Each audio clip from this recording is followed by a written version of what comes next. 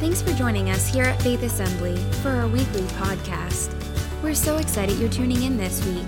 To learn more about our church, you can visit us online at myfaithassembly.org. Join us live at our 9 a.m., 11 a.m., and 5 p.m. services, or connect with us on Facebook. John chapter 2 is where we're going to be looking today. I want to read just the first 10 verses here. A familiar story, noted as Jesus' first miracle.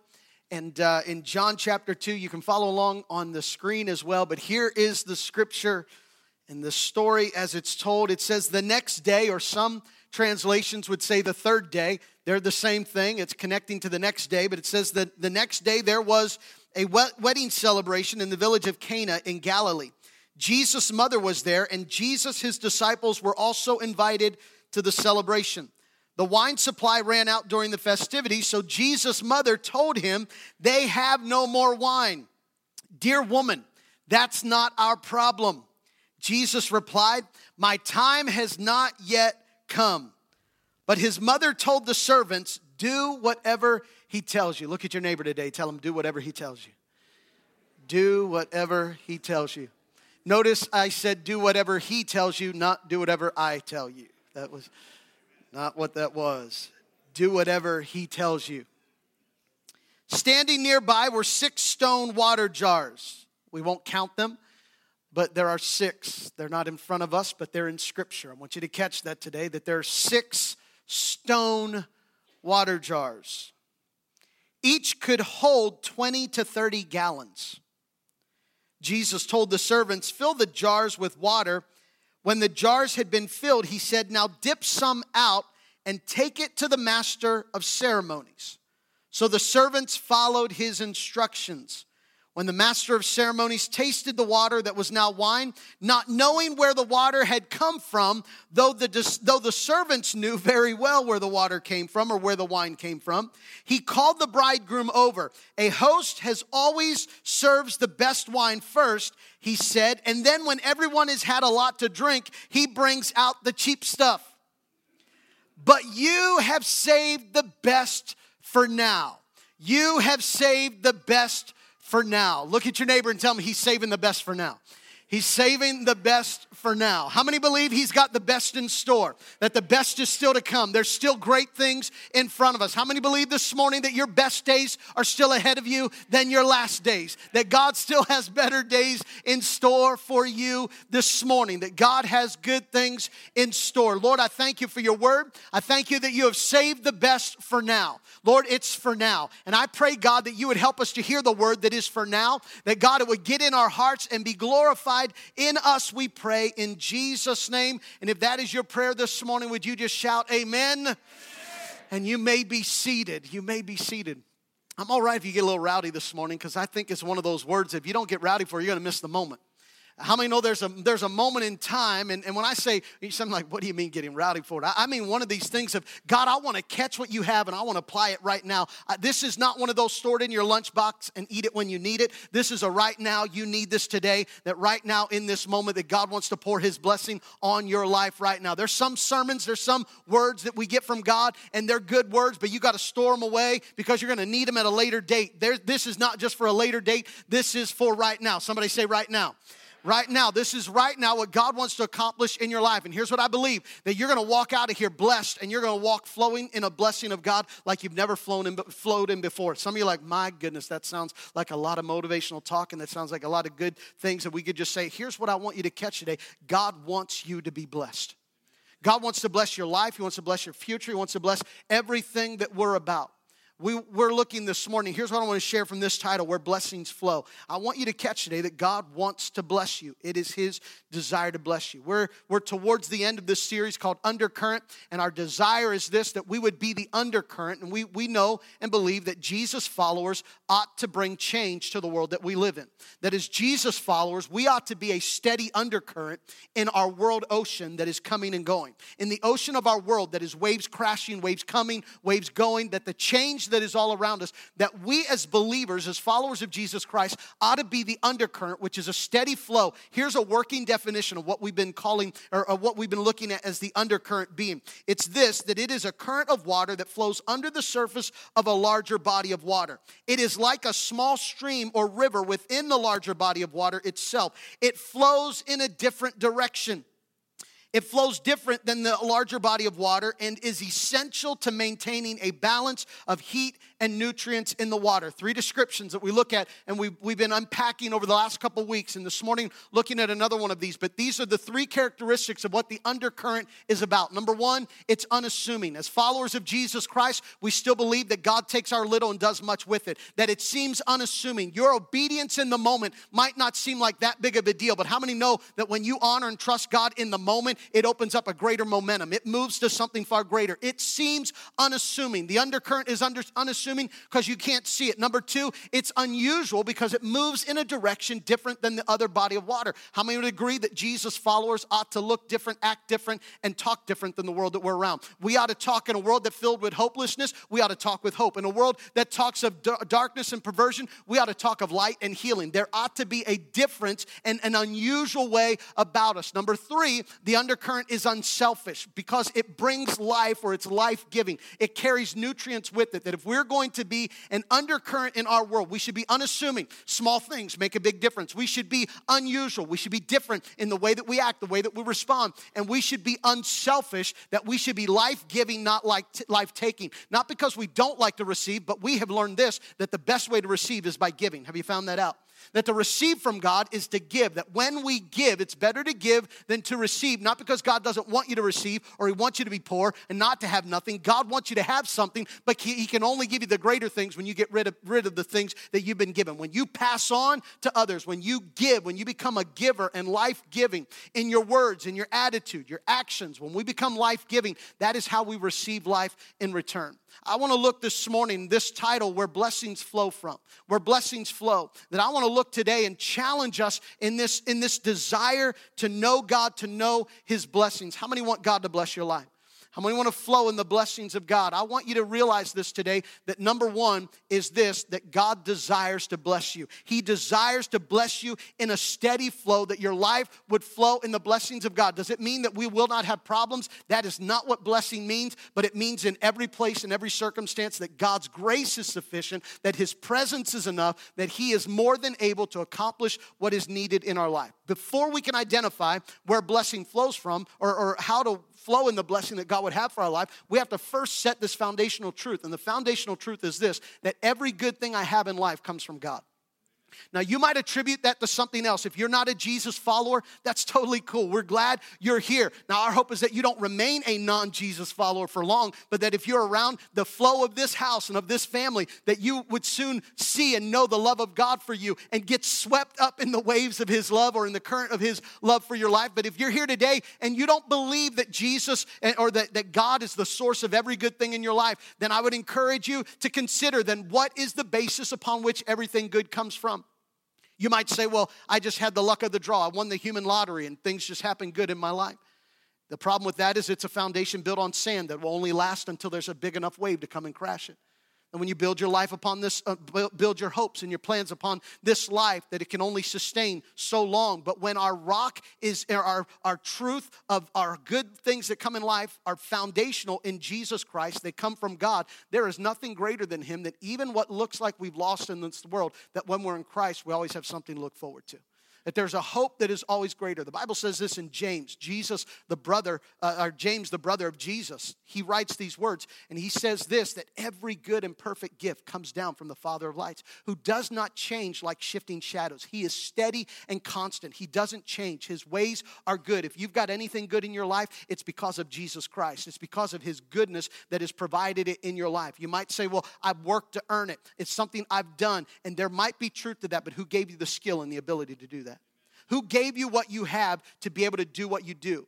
I think it's kind of messed up to just think that we live in the blessings that we have and somehow we just got lucky and we just have opportunities that other people don't have. You're not better than anyone else and they're not better than you. If somebody has more than you, it's not because they're better than you. And if you have less than them or you have more than someone else, it's not because you're better than someone else. It's just you've handled opportunities different, or you've handled the opportunities that have been presented to your life. You might not have the same opportunities that I have, but here's the truth, that if we walk in Christ, there's every opportunity, and we've got to be people who learn how to seize the moment and seize the opportunity, because your blessings flow through the opportunities that you take in life. How you seize the moment, what you do in the moment. And see, if you're blessed, your job then is to give someone else an opportunity. If you walk in blessing, it's your job to give someone else an opportunity. Your responsibility to give someone else an opportunity. They may not have had the same opportunities you've had. Here's the difference we do, though. This is what our culture and our world wants to do. Our world wants us to give what we have to other people. It's not just transferring what we have to other people. It's giving other people the opportunity so that they can learn to use an opportunity and grow something that they didn't have before, to develop something they didn't have before. Because if you just transfer one thing to another, if that person doesn't know how to handle what you've just given them, you've not helped them. You've set them up for failure.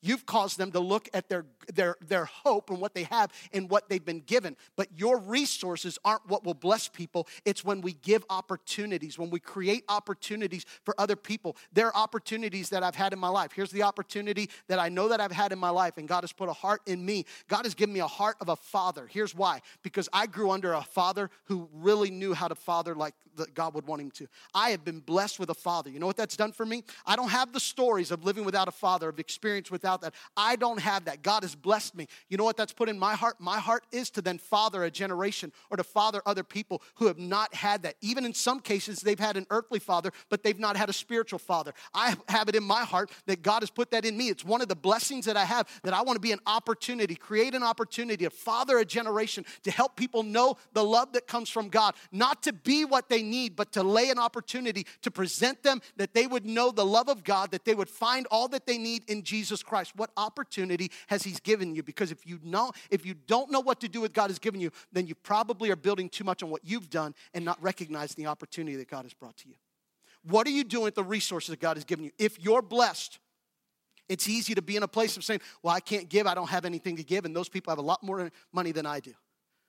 I can't afford to do that right now. I can't afford my time. I can't afford those things. The problem when we can't afford to either invest or to give or to create opportunity, it is convincing ourselves, or we've convinced ourselves, that I've done something to do this and this is my doing, and because it's my doing, I get to do whatever I want with it. But whenever I know it's a gift that God has given me, then I can't hold it for myself. I have to create an opportunity for someone else. That we want to be people who don't just receive blessing, but we allow blessing to flow through us. How many want to be blessed by God? To be blessed, that God would bless us, that we would allow blessing to flow through us, that we set this foundational truth that blessing, every good gift comes from God. We can assign it to good deeds or to good luck or things that have happened in our lives, but what is the source, the foundation upon which we look at everything that is good in my life? The foundation is this, that every good thing comes from God alone. And because it comes from God, it is important for me then to create what God has given me to present an opportunity for other people, whether in my giving of time, whatever it is, that I will, the stingy people are not the people who are blessed. You can have a lot of money, but if you're stingy with all your money, you're not blessed. Because your money's going to stop right with you. You're not going to accomplish anything with it. It's just going to be for you with what you see. How many know blessing is when we flow in the blessing that God has, God will allow us to be a part of things we've never even seen, to touch things, places we've never even been, to be a part of building things we've never even laid our hands on, because God takes what we have and allows it to flow further and to accomplish more, to do more in our life. Where blessings flow, that we want to be people who are in a place of flowing in the blessings and the favor of God. How many want to be blessed? I was in my... As my kids were growing up, and every father has done this, I'm sure. I remember moments taking the hose in the backyard and chasing my kids with the cold water in the summertime. They enjoyed it, of course, but I would go after them. And then I knew I would leave the hose unattended, knowing that their plan was to gather that unattended hose and to reverse the roles of chaser and sprayer. They were about to come after me. The only problem is they didn't know my plan was to wait for them to try it, because I was on the other line putting a kink in that hose. They pick up that hose with their face real big, smiling at me, ready to get me, and they bring it at me. The only problem is the moment they spray it, it's not working. Now, I didn't wait for them to look at it and then release. That's not what I did. But some of us are here today and it feels like the blessings aren't flowing. It feels like God's provision and favor is not flowing in my life. You see, it wasn't a problem with the water source. The water didn't run out. The hose didn't break. It looked like all those things could have been the problem. The only thing that stopped the water from flowing was the way I was handling the hose. The way that I was holding that hose. Here's what I want you to catch this morning. That the way you handle God's word in your life will determine the flow of God's blessing in your world. The way you handle the word of God, the way you handle God's word, how we handle his word will affect how the blessings flow in our world. How we handle his word will affect how the blessings flow in our world. Deuteronomy 11:8, if you're not convinced that God wants to bless you, he says this, therefore, be careful to obey every command I'm giving you today so that you may have strength to go in and take the land that you are about to enter. They're about to take Canaan. And how many know that this was a blessing and a gift that God has given them? What did they do to earn it? Nothing. They were God's children. What did they do to deserve the land? Nothing. But the only means and the way to walk in the provision, the blessing that God had for them was to obey the word. The word obey is to handle with care, to guard, to look after, to hold with value. Is the word of God valuable in our life? If the word of God does not have value, then we will not be people flowing in blessing. If the word of God is not held to a place of value in our life, if we don't hold God's word to a place of value, that blessing will not be able to flow freely in our lives. And by blessing, I want you to hear, of course, what blessing is. But Psalm 23 says, you prepare a feast for me in the presence of my enemies. You honor me by anointing my head with oil. My cup overflows with blessing. I think Faith Assembly ought to be a church filled with people who are overflowing with the blessing and the favor of God, who know the goodness of God, the mercies of God, not because everything is just as they want it, but because everything is just as God has designed, that his favor, that no matter what today is, that we have a hope that we look forward to, and our hope is constant and fulfilled in Jesus Christ. We ought to be the happiest people on this earth. Shove your neighbor, tell him to smile this morning. Tell him you ought to be a happy person. We ought to be the happiest people, not because of circumstance, not because of what we're going through, but because we know the presence and the blessing of God in our life. He wants you to overflow with blessing. He wants to meet every need that you have.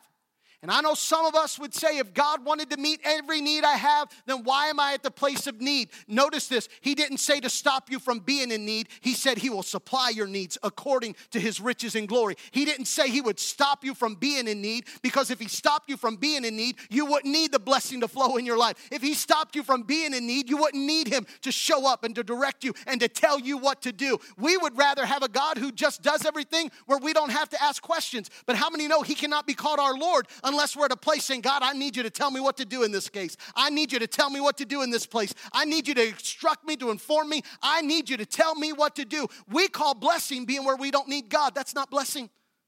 Blessing is not where I don't have any problems, I don't have any issues, because if that was called blessing, then there's no reason I need God. The reason I have is blessing, his presence. I want you to hear what blessing is, that he wants to overflow, and this is blessing. It is to have an open and unhindered route from here to heaven. If you look at the word blessing, it means this, an unhindered presence of God. What? God wants you to live in a place where nothing stops his presence from meeting you. Whether you're in the lion's den, whether you're in the fiery furnace, whether you're at the top of the mountain, or whether you're in the valley, whatever it is, he wants you to be in such a blessing that nothing stops his presence from getting to where you are. If I go to the heights, you're there. If I lay down in the depths, you're there. No matter where I go, I cannot escape the presence of God. He is with me. He walks with me. He leads me, even though I walk beside the places of disappointment, in the valleys of the shadows of death, that he is with me. Is there anyone who knows today that the presence of the Lord, that he just shows up and it makes all the difference in our life? His presence is enough. His blessing. But here's what we do. Too often we limit blessing to things that we can calculate, things that we can compare, or things that we can add up. We measure, or we look too much at what God's blessing is to things that his blessing too often is what we can count, or what we can measure, or what we can compare. How do we know that? Because we'll say things like, why isn't God blessing me the way he's blessing them? Why don't I have what they have? Why? Because we've called blessing things that you can count. But here's what true blessing is. Blessing is when we live in the presence and the provision of God, that he gives us things that are beyond what we can count, imagine, or even measure. Because it's more than we could ever imagine. It's more than what we could ever afford in ourselves, that his blessing flows in a peace that passes all understanding, in a joy that is unspeakable, in a presence and his love that is unconditional and never stopping and forever. He is a God of more than enough, but we limit the blessing of God to the things that we can count. God does not bless you with things. Blessing is not the thing. Blessing is the source from which that thing comes from. Whatever you've called blessing, and I hope you know that they're blessings. I'm blessed with a family. I'm blessed with this opportunity. I mean, to be honest with you, I get to share the word of God on a weekly basis, connect with people, and talk about seeing the purpose of God move forward, and they pay me to do this? I know somebody in the room is like, well, we could not. I mean, sure. I'm a blessed person. I mean, I am blessed. But I don't have the same blessing that you have. My blessing doesn't look like your blessing, but God has created an opportunity for me, and this opportunity is to do what God has called the family that God has given me. I'm a blessed family, man. I'm blessed. I've got a blessed family. I've got a great wife and 3 wonderful kids, and God has blessed me. You know what? God has blessed me. My home is blessed. My family is blessed. My resources are blessed. You're saying, well, Jason, you're just up there bragging right now. No, I'm just telling you, God has been so good to me. Not because I put myself in any place. And someone said one time that if you ever find a turtle on top of a fence post, it's not because he got there on his own. Somebody placed him there. Somebody put him there. I want you to know that God's hand and his goodness and his favor, that he has placed you in a place of opportunity. The Lord is good to you. Come on, if you know that God's been good to you, then bless him, thank him, his favor, his mercy. He is good. Doesn't mean I don't have disappointment. Doesn't mean I don't have struggle. I'm not even going to tell you what all of those are. You know why? Because this is in comparison. But this doesn't mean that I've not gone through loss. I've not gone through disappointment. I don't have struggles. I don't have things to work through or whatever that might be. But it says this, that the presence of God is more than enough in our life. That to know what blessing is. I want you to know that God's blessing will never outlast your ability, or will always outlast your ability to contain it. 2 Kings chapter 4, Elisha comes into the city. And as he comes in, Elisha, of course, meets a widow, and the widow says to him, my husband, the source of my provision, has now died. My husband is dead. You know how much he loved God. He served as a prophet in the school of the prophets. She said, my husband is dead, and now I have no more resource. And the collectors are coming to take what I have. The problem is I don't have anything, so they're coming to take my sons. Elisha says, what do you want me to do for you? And then he replies to her. He says, what do you have in the house? What do you have? She says, all that I've got left is a little bit of oil left inside of one of the jars that I still have. He says to her, find all the empty jars that you can find. Now, when you're in a famine, it's not hard to find empty jars. Empty jars are all over the place. Here's what I want to tell you. If you look hard enough and if you trust God, there's opportunity all around you. There's opportunity all around you. There's just sometimes in our culture, in our world, we don't want the opportunities the way they like, because we want it to look a different way. We want the opportunity to be a different way, a different style. I want you to know, if the opportunity starts at McDonald's, you start the opportunity at McDonald's. You start whatever it might be in this place of honoring God. And I want you to know that there is nothing that you can look at and say that we turn down, put away, because you're missing the opportunities that God is putting inside of your life and in your moment, that you can take this opportunity now. Whatever God would give, there's opportunity that's around to be blessed by God, to trust God. Do you know how much money it takes to tithe? Just a little bit. To honor God with your 10% works if you only have $10. I know that sounds like, wait a minute, if I only got $10, I'm going to give God $1. That means I only have 9 left. I just want you to know, the opportunity's right there to start somewhere. The opportunity is right there to start somewhere, to trust God, to say, God, what I have, I'm going to trust you with. I'm going to give to you. He says, gather all the empty jars that you can find. She gets the empty jars that she can have, brings them in, and he says, shut the door and begin to fill those jars up with oil. How many know this sounds pretty foolish? I've only got a little bit of oil left, but you want me to put my little bit of oil in these jars that are empty. But when she began to do what the prophet said, she filled up all of the oil, all the jars, the empty jars. And then she says to her sons, give me another empty jar. The son said, we're out of empty jars. We have no more. Guess what? That's only when the oil stopped flowing. The oil only stopped flowing the moment there were no more empty jars. My point to you is this, that God's favor and God's blessing will always outlast your ability to contain it and desire it. God will always match your desire. He'll always match your passion. He'll always match your want. Any place you create an empty spot for God to fill, he'll always show up. And the only time he won't is when you're too full and have no more room for him. Whenever you come to a place and say, there's no more, I don't want any more blessing, I don't want any more to flow, that God will outlast in your life. How many want to live a life of blessing that God would have us to live? I want to be blessed. I want to be blessed. Listen, when I say I want to be blessed, I'm not talking about where I want to live, what I want to drive, what I want to eat, what I want to have. I'm not talking about that. I'm talking about the blessing that God, I want you to flow and allow healing to come in my life and through my life, that who you are in me might impact and affect the world that's around me. And he knows how to take care of your needs while you're at it. I mean, just ask Solomon. He said to Solomon, Solomon, what do you want me to do? He said, give me wisdom to lead this great people. Oh, because you asked for wisdom to do what I have called you to do, I'll not only give you the wisdom you need, but I'll give you all the wealth and all the stuff you didn't ask for. I'll give you even more. Why? Because wisdom can produce even more. When you say to God, God, I just want to handle the opportunity you've given me. I just want to honor you in the opportunity that you've given me. When you make God's opportunity in your life the purpose for which you live, he'll take care of all the other needs. That's what's called a blessing. But I've met too many people who don't know how to receive a blessing because it's hard for them to have a blessing because they have an expectation. Do you know how hard it is to bless someone who expects it? I mean, think about that gift. I want to give you a gift and bless you. Well, I was expecting it. I was waiting for you to give this to me. I mean, what kind of attitude is it to be able to receive a blessing when the attitude or the expectation is, well, about time. But whenever it becomes a blessing, oh God, this is more than I could even ask for. This is more than I could even deserve. I want to be at a place of living in the blessing. I want the blessing to flow in my life. Listen to this morning. The best for now. Notice the master of the ceremony says to the servants, says to the bridegroom, you have saved the best wine for now. You have saved the best for now. I want you to catch this today. The best for now. I want to speak this over your life. Today, I pray I'm not just preaching. I pray I'm prophesying.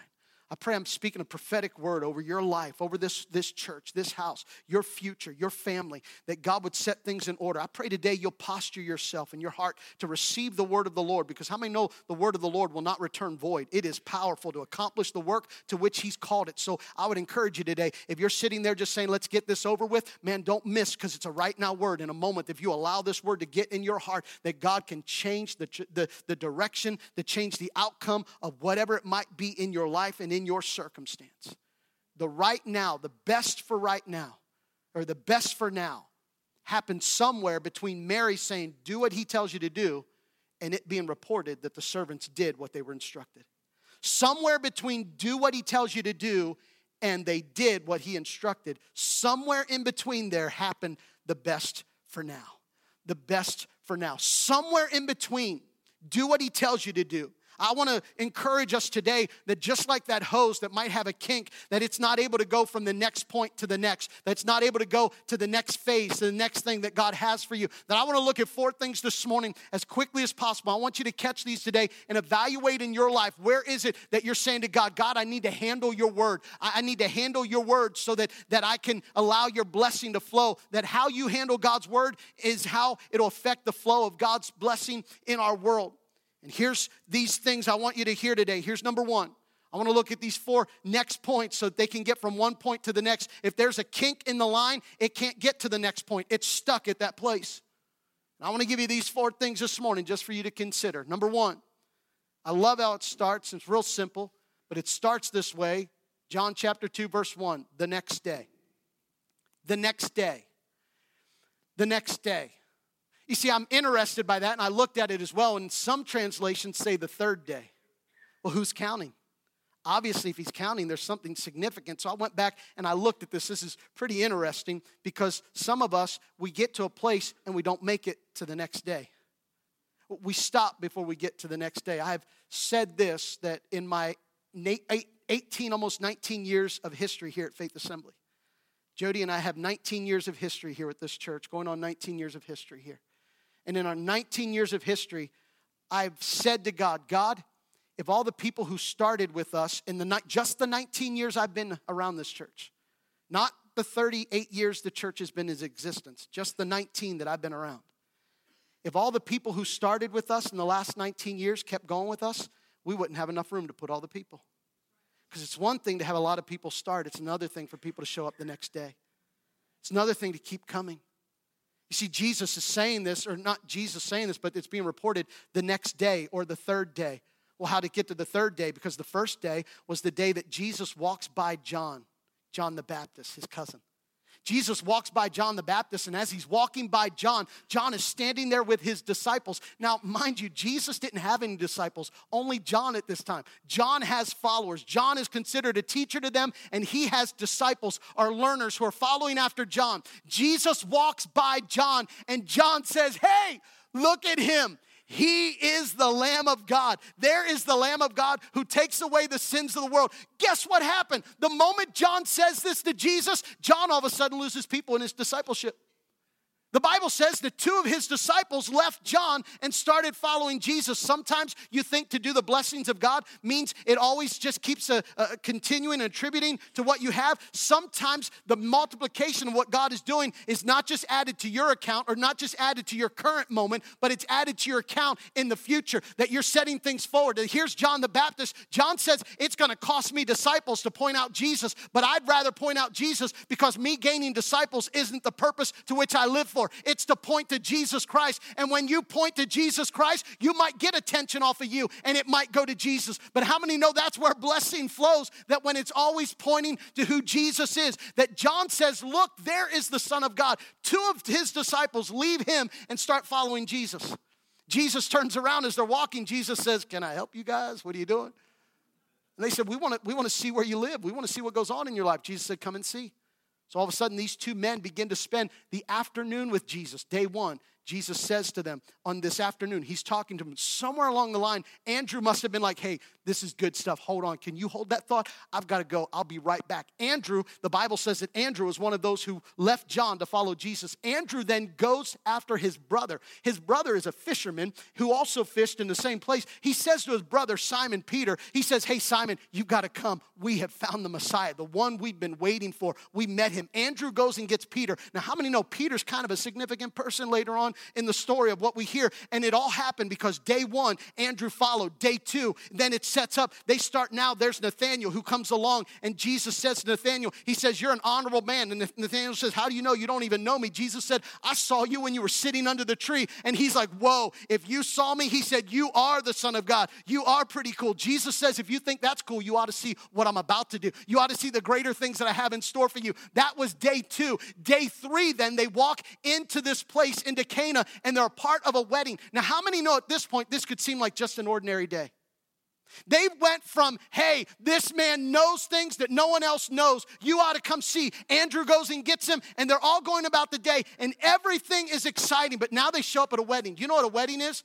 A wedding's pretty exciting when it's your wedding, but when you're just showing up as a guest, you're pretty excited for them, but you don't have the same excitement that the couple has. How many know that a wedding can just be another part of the day? Now, I know some of you are like, no, weddings are special. They absolutely are special. But when it's your neighbor's friend's wedding, come on now, be real. Weddings are just another part of the day. I mean, it's special to that person who's getting married, but let's be real. In the days, everyone eats, drinks, gets married. It's a common part of life. Here's my point. They even walked with Jesus into the ordinary, in the common. Because there's some people who've gone along the way, and the next day was like, I don't feel it anymore. I lost the awe. He told me I was under the tree and there was something exciting about that moment. Now it's just a wedding. Now we're just guests at a wedding. Did you get this? He was just a guest now. They're no longer like all about Jesus. It's not Jesus. It's not his wedding. Obviously, Jesus was never married no matter what somebody else wants to try and tell you. He does not have a child anywhere in the world. He is, okay, talk on that another time. So foolishness, leave it at that. If you think Jesus was married or that he had a child, completely garbage and completely foolish. And so don't even, if you do want to do that, then I would like to sell you some investments that I would like to work out a deal with you on. Jesus is, of course, showing up as a guest. I wonder when it loses the place and you come to church, it's like, it just feels like another Sunday. Which, by the way, it never is another Sunday. It's never just another day. But when it's like, it just doesn't feel like it used to feel. That's not like it. It's not like it used to be. I don't have this same, and we're sometimes talk ourselves out of showing up the next day because we're like, I wonder if we put a kink in the line of what God wants to do because we didn't show up to the next day ready for what God wants to do. Because somewhere along the line, it's just not, doesn't have what it used to have. I used to hear the word, and the word used to get excited in me, but now I've heard it all. Be careful when you've heard it all. Be careful when the preacher says, turn to this passage, and you already know what it says, and you've already convinced yourself you know what it is, and you've lost the ability to allow God to bring any new revelation because you've been there, done that, and you forget to show up to the next day. I love that it's not only the next day, but it's the third day. Because you might feel like giving up on day 2. But how many know on day 3, that's when the tomb got empty. That's when I don't know the work of what it is, but man, I would encourage you, show up the next day. Man, I'm glad you're here this week. You say, Jason, are you worried about people coming to church? That's not it at all. But here's what I know. The more we catch what God wants to do, the more we become a cohesion of what God wants to accomplish in our life, the quicker and the faster we can do what God has called us to do. Because I got to tell you, we don't have a lot of time left. The end is near. Now, for you, those, you're like, my goodness, what did he just say? The end is near. What am I talking about? Listen, I've had people who don't even follow Jesus say to me, you know what? I was watching TV the other day, and I heard about North Korea sending missiles. There's a volcano that has taken out an entire island. There's storms that are of great size coming up our coast or coming into America, and he pointed all these things. And then the earthquake in Mexico, this person who is not a churchgoer, he says, I don't read the Bible and I don't know much about the Bible, but it sure sounds like something's going on. Yeah, something's going on. It's called the return of Jesus Christ, that we're looking forward to the day of his return, the hope of what we have. Make sure you show up for the next day. Make sure you're there for the next day. Let me give you number 2. Number 2 is this, the next dilemma. Notice they're without oil. Not oil, it's wine. You can tell how special wine is to me. I just called it oil. I don't know what it is. They show up and of course they come to a place that they're without wine. Do you know you're always going to fall short? You have the tendency of falling short because you are prone to fall short. Prone to wonder, Lord, I feel it. Prone to leave the God I love? Oh, yeah. But here's my heart, Lord, take and seal it because I can't do this work. I need you to seal this work in me. I need you to do it. You're prone to falling short. You and I are prone to falling short. You know why? Because we'll fall short of finances. We'll fall short of ability. We'll fall short of our responsibility. We'll always fall short. We even fall short, most of all, of the glory of God. But thanks be to Jesus Christ, he picks us up and makes up for our shortcomings. How many are thankful that he's a God who redeems us and picks us up at the place of our shortcoming? You're always going to fall short of something because we're limited. There's always going to be a place that our resources come to an end. If we build on this life, our resources, if what we build our life on, it will always at some point come to an end. Whether our life, our hope is built on relationships, even those will come to an end on this earth. If our life is built on finances, there's a potential at some point, even those things can come to an end on this earth.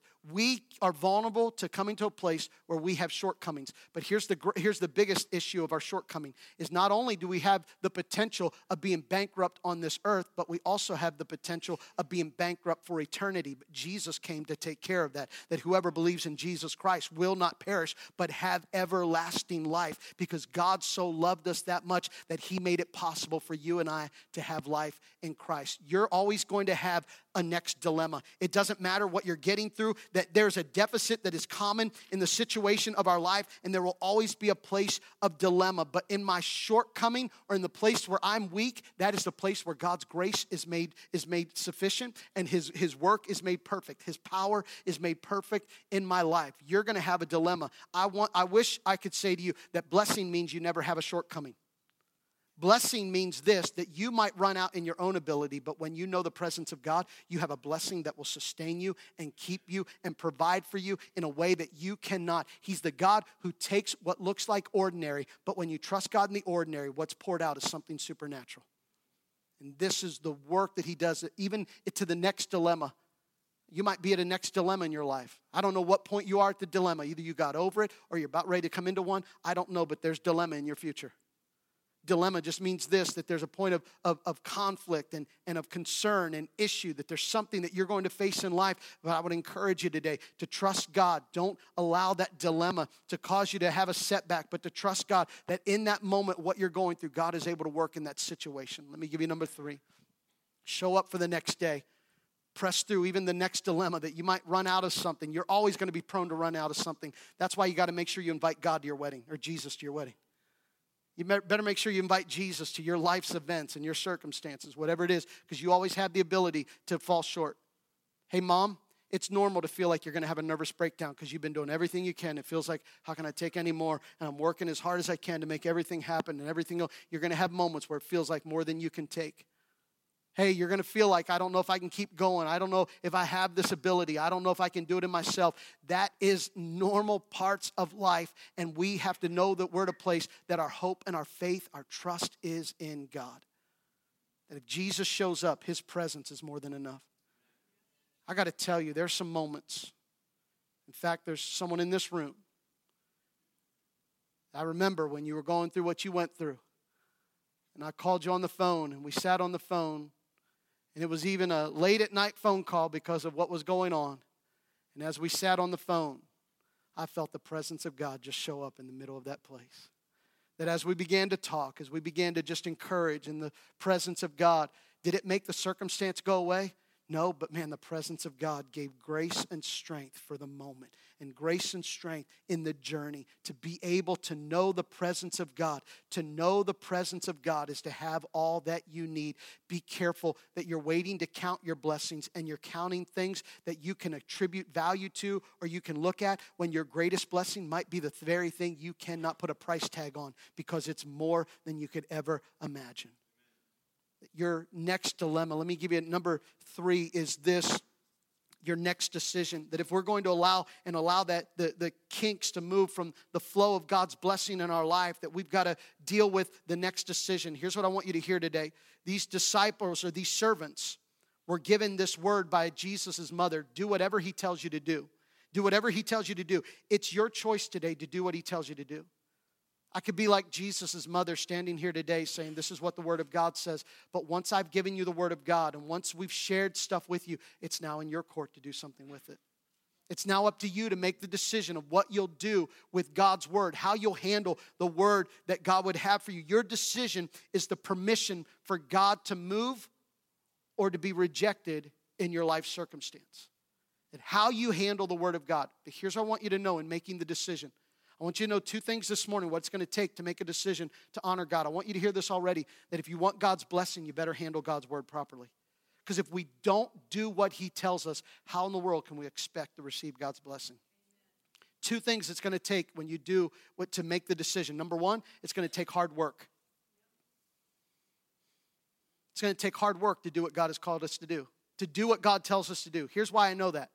Because usually what God tells me to do is sometimes different than what my flesh wants to do. And because it's different than what my flesh wants to do, it takes work to make my flesh do what I don't want to do. Now, if you've got that down, you're better at life than maybe the rest of us. Because here's the problem, though. You might have it down in one area of your life, but just because you have it down in one area of your life. I've met some people, just because they're disciplined in their exercise doesn't mean they're disciplined in every other area of their life. You might have selected places that you've disciplined yourself, and you can feel good about it because comparatively speaking, you feel better than. Comparatively speaking. But just because you might have discipline in certain areas doesn't mean you have discipline in every area, because there's still areas that we have to learn to surrender and to submit to God. But it's going to take work. Notice what Jesus says to his servants, to the servants that are there. He says, take the 6 stone water jars and fill them with water. Now, I want you to catch this. 6 stone water jars. Fill them with water. Now, I don't know the means to which they were to fill these, but by the way, they're stone water jars. They hold 20 to 30 gallons of water. I want you to get the picture here. This is a lot of work. Now, number one, I don't know if they had to carry those, but can you imagine the weight of carrying stone water jars with 20 to 30 gallons of water? I mean, just imagine 10 gallons, the buckets. And now add those up, but now they are in stone water jars or jugs. Stone containers that are already heavy by themselves. Now, some of you are already knowing that what God has called you to do, what God has spoken to your heart, you know you're supposed to forgive. You know you're supposed to allow healing. You know you're supposed to make that decision, but you've already been carrying, and there's such a heavy weight, and you look at it, and it's a lot of work to carry. It's a heavy load, and it's heavy. It's weighty. Your decisions are weighty today. The decisions that you have to make are weighty. You've got big decisions to make. You might think, well, it's no big deal, but I want you to know that if you need to make a decision today to allow forgiveness to come into your heart, I know what you're saying right now. Do you know how heavy that is? Do you know how much stone that is? Do you know how much water that holds? Do you know how much work it is to fill that up and carry it? The problem is we've given more weight to the work and forgot the weight that belongs on the Word. Whenever God's Word doesn't carry more weight in our lives, it's a place we're going to miss out on God doing the supernatural and His blessing to flow in our life. Because we live according to what we can measure, what we can imagine. And we forfeit walking into what we cannot imagine. Walking into even greater things that God would have for our life. To do what He tells you to do. Do what He tells you to do.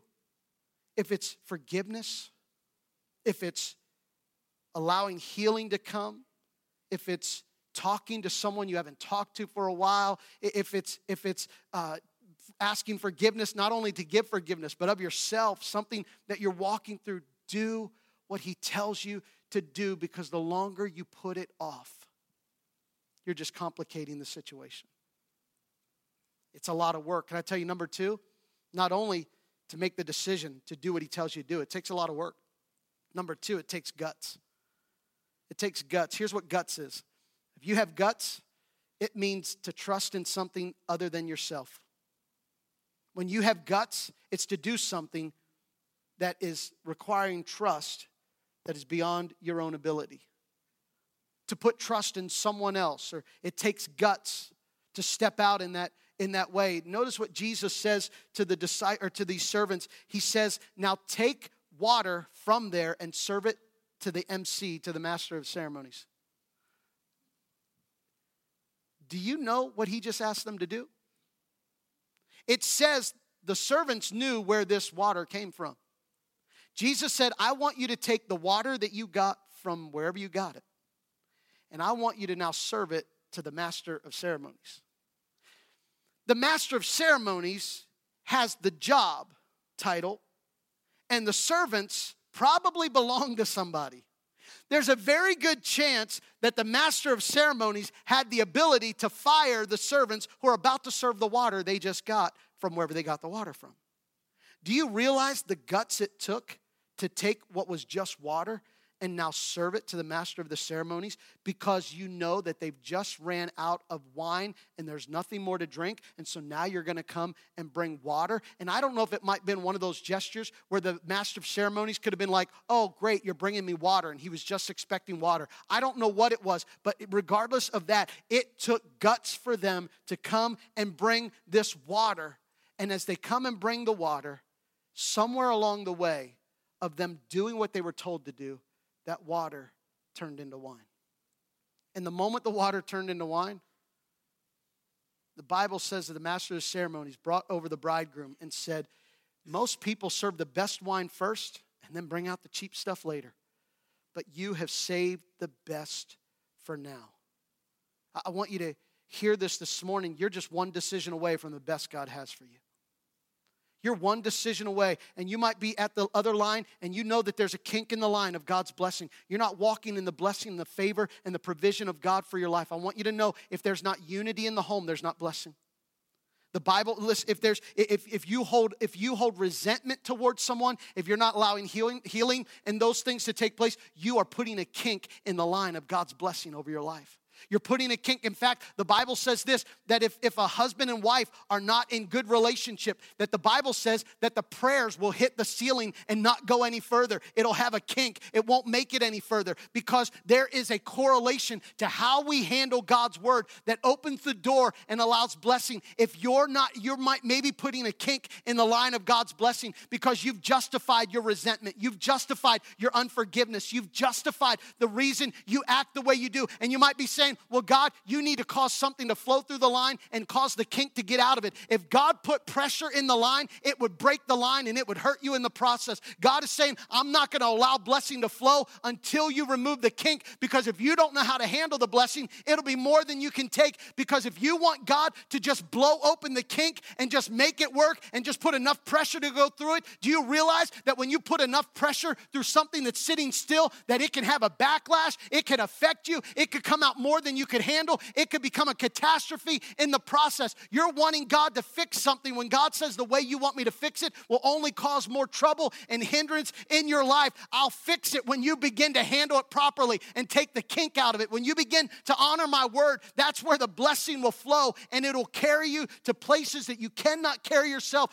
You are stopping the blessing of God if you're not handling God's word properly and accordingly in your life. I know this is a direct statement, but we are foolish people to expect God to bless us and to keep doing life our own way. We're foolish people to say, God, open the heavens of blessing over my life, but ignore the way I treat my spouse. God, give me blessings, but ignore my aggression, my anger, my issues that I have. God, I want you to bless me, but ignore the issues that I'm walking through. God says when you begin to honor my word in your life, that there will be a flow of blessing, because the best for now happens somewhere between do whatever he tells you and following his instructions. I'm going to ask the worship team to come as we close. Let me give you number 4. You're just a decision away from God's blessing in your life. Because whatever that decision is going to open up the door to something next. Let me give you number 4. Here's the next. The next is this, the next divine encounter. The next divine encounter. Because notice what Jesus says to Mary, his mother. Mary says, hey, Jesus, they don't have any wine. Jesus says, woman. The NLT makes it a little nicer. Dear woman. I think it was just woman. Jesus is making a statement, and here's what he's saying. He's saying, my orders don't come from this earth. I don't operate from this earth. I operate from authority higher. Just because your mother, I love and honor and respect, but I have a calling and a purpose that is greater than this earth. Because here's what he says. What problem is that of ours? And then what's he say? My time has not yet come. Jesus is saying this. He's saying to her, and what he's making known, because every time he refers to his time, it refers to this, that his time coming means this, that it's time for him to die. Because Jesus knew he was going to bring hope and redemption to the world. That the next best thing that he was going to do was to die for our sins. How many would agree that the greatest thing Jesus ever did was to die for our sins? I know I would say to you today, listen, all that you need is Jesus. and that is absolutely true. But I know there's someone in the room saying, I know, I want to believe that. I want to believe that Jesus is all I need, but what about my cancer? I know Jesus is all that I need, but what about this that I'm going through right now? What about this circumstance? What about this relationship issue? What about this divorce that I'm going through? What about this financial trouble that I've got going on? What about this moment that I'm in right now? I want you to hear this. He saved the best for now. For now. Somebody say for now. For now. I want you to know today that what he did was only for now, because it's only momentary. It's only for now. It's for now. It's not forever. I know this doesn't make your pain go away, but I want you to know what you're going through is only for now, but it's not forever. He has prepared a forever for you, and don't lose sight, because if you lose sight on what forever is, if you lose sight on what he has for you, you'll make much out of little and make little out of much. You'll consider little the things that God has prepared for you. You'll start to build your treasure on earth where moth and rust can destroy, where thieves can steal. You'll start building your life right here on the stuff that doesn't matter, because you're caught up in having the best for now. God says that's the best for now, but don't live in your past. Don't live in this moment. It's just for now. One of the mottos I have for my life is this, that on my worst day, there's a better day coming. That one's easy. I've got that one down. On my worst day, I'm always like, Lord, today's a great day. Come back. Come, Lord Jesus. Today's a good day for you to come. But I've also got to know that on my best day, there's still a better day coming, because this is just for now. It's just for now. It's just for now. There's still a better day coming, that this is just for now. Be careful that you put a kink in your blessings because you're living for what is now and forgetting for what is forever. That this is just for now. If you're in a flow of blessing and you're like, I've got blessings all up and down, I got money, I got wealth, I got stuff, it's just for now. It's just for now. It's just for now. It's just a momentary thing. And if you get your life caught up in all of that, you'll lose who you are, because you'll just expect all those things to keep being what you want, what you need. But living our life focused on this, that this is just for now. I'm living in the flow of blessing and knowing that God has something greater and in store for me. And when I live not just for this moment, but I live for forever, this is just for now. Take this world, but give me Jesus. You can have my home. I've got a great home. Okay, you can't have it. I still need it, but my home's good. It works. But you know what? I don't want to live for my home. Why is it we build so much wealth and stuff that we have, and we know this is the biggest thing in America. We are so good at having a lot of stuff, but no time to enjoy what we have, because we're so busy trying to afford what we got. We don't know how to enjoy just life, just being in family, just being together. We're so stinking busy. So much to do. We're trying to keep it up. Why? Because we consider blessings. Well, you know what label I've got? Man, quit worrying about other people's label that you're wearing and making them a lot of money because you got their name on your backside. So what? So what? You got someone's label, someone's name. So none of that matters. What's it matter? You can have this world, but give me Jesus. I want to read this scripture. Listen what it says in Psalm 119. Lord, you are mine. I promise to obey your words. With all my heart, I want your blessings. I wonder today if you can say to God, God, with all my heart, I want your blessings. With all my heart, I want your blessings. Here's why. Because if you want it with all your heart, how many know if you want it with all your heart, you'll give whatever you've got to get it? When you want it with all your heart, you won't stop because you want it with all your heart. Do you still want the blessing and the favor and the presence of God with all your heart? And you say to God, God, I'm not going to stop on this day. I'm not going to stop because of this dilemma. I'm not going to stop because of what's taking place. I know that you have great things in store, and you save the best for now. And even when you bless me, it's just for now, because you've got greater things in store for my life. I want to keep flowing in the blessing and the purpose that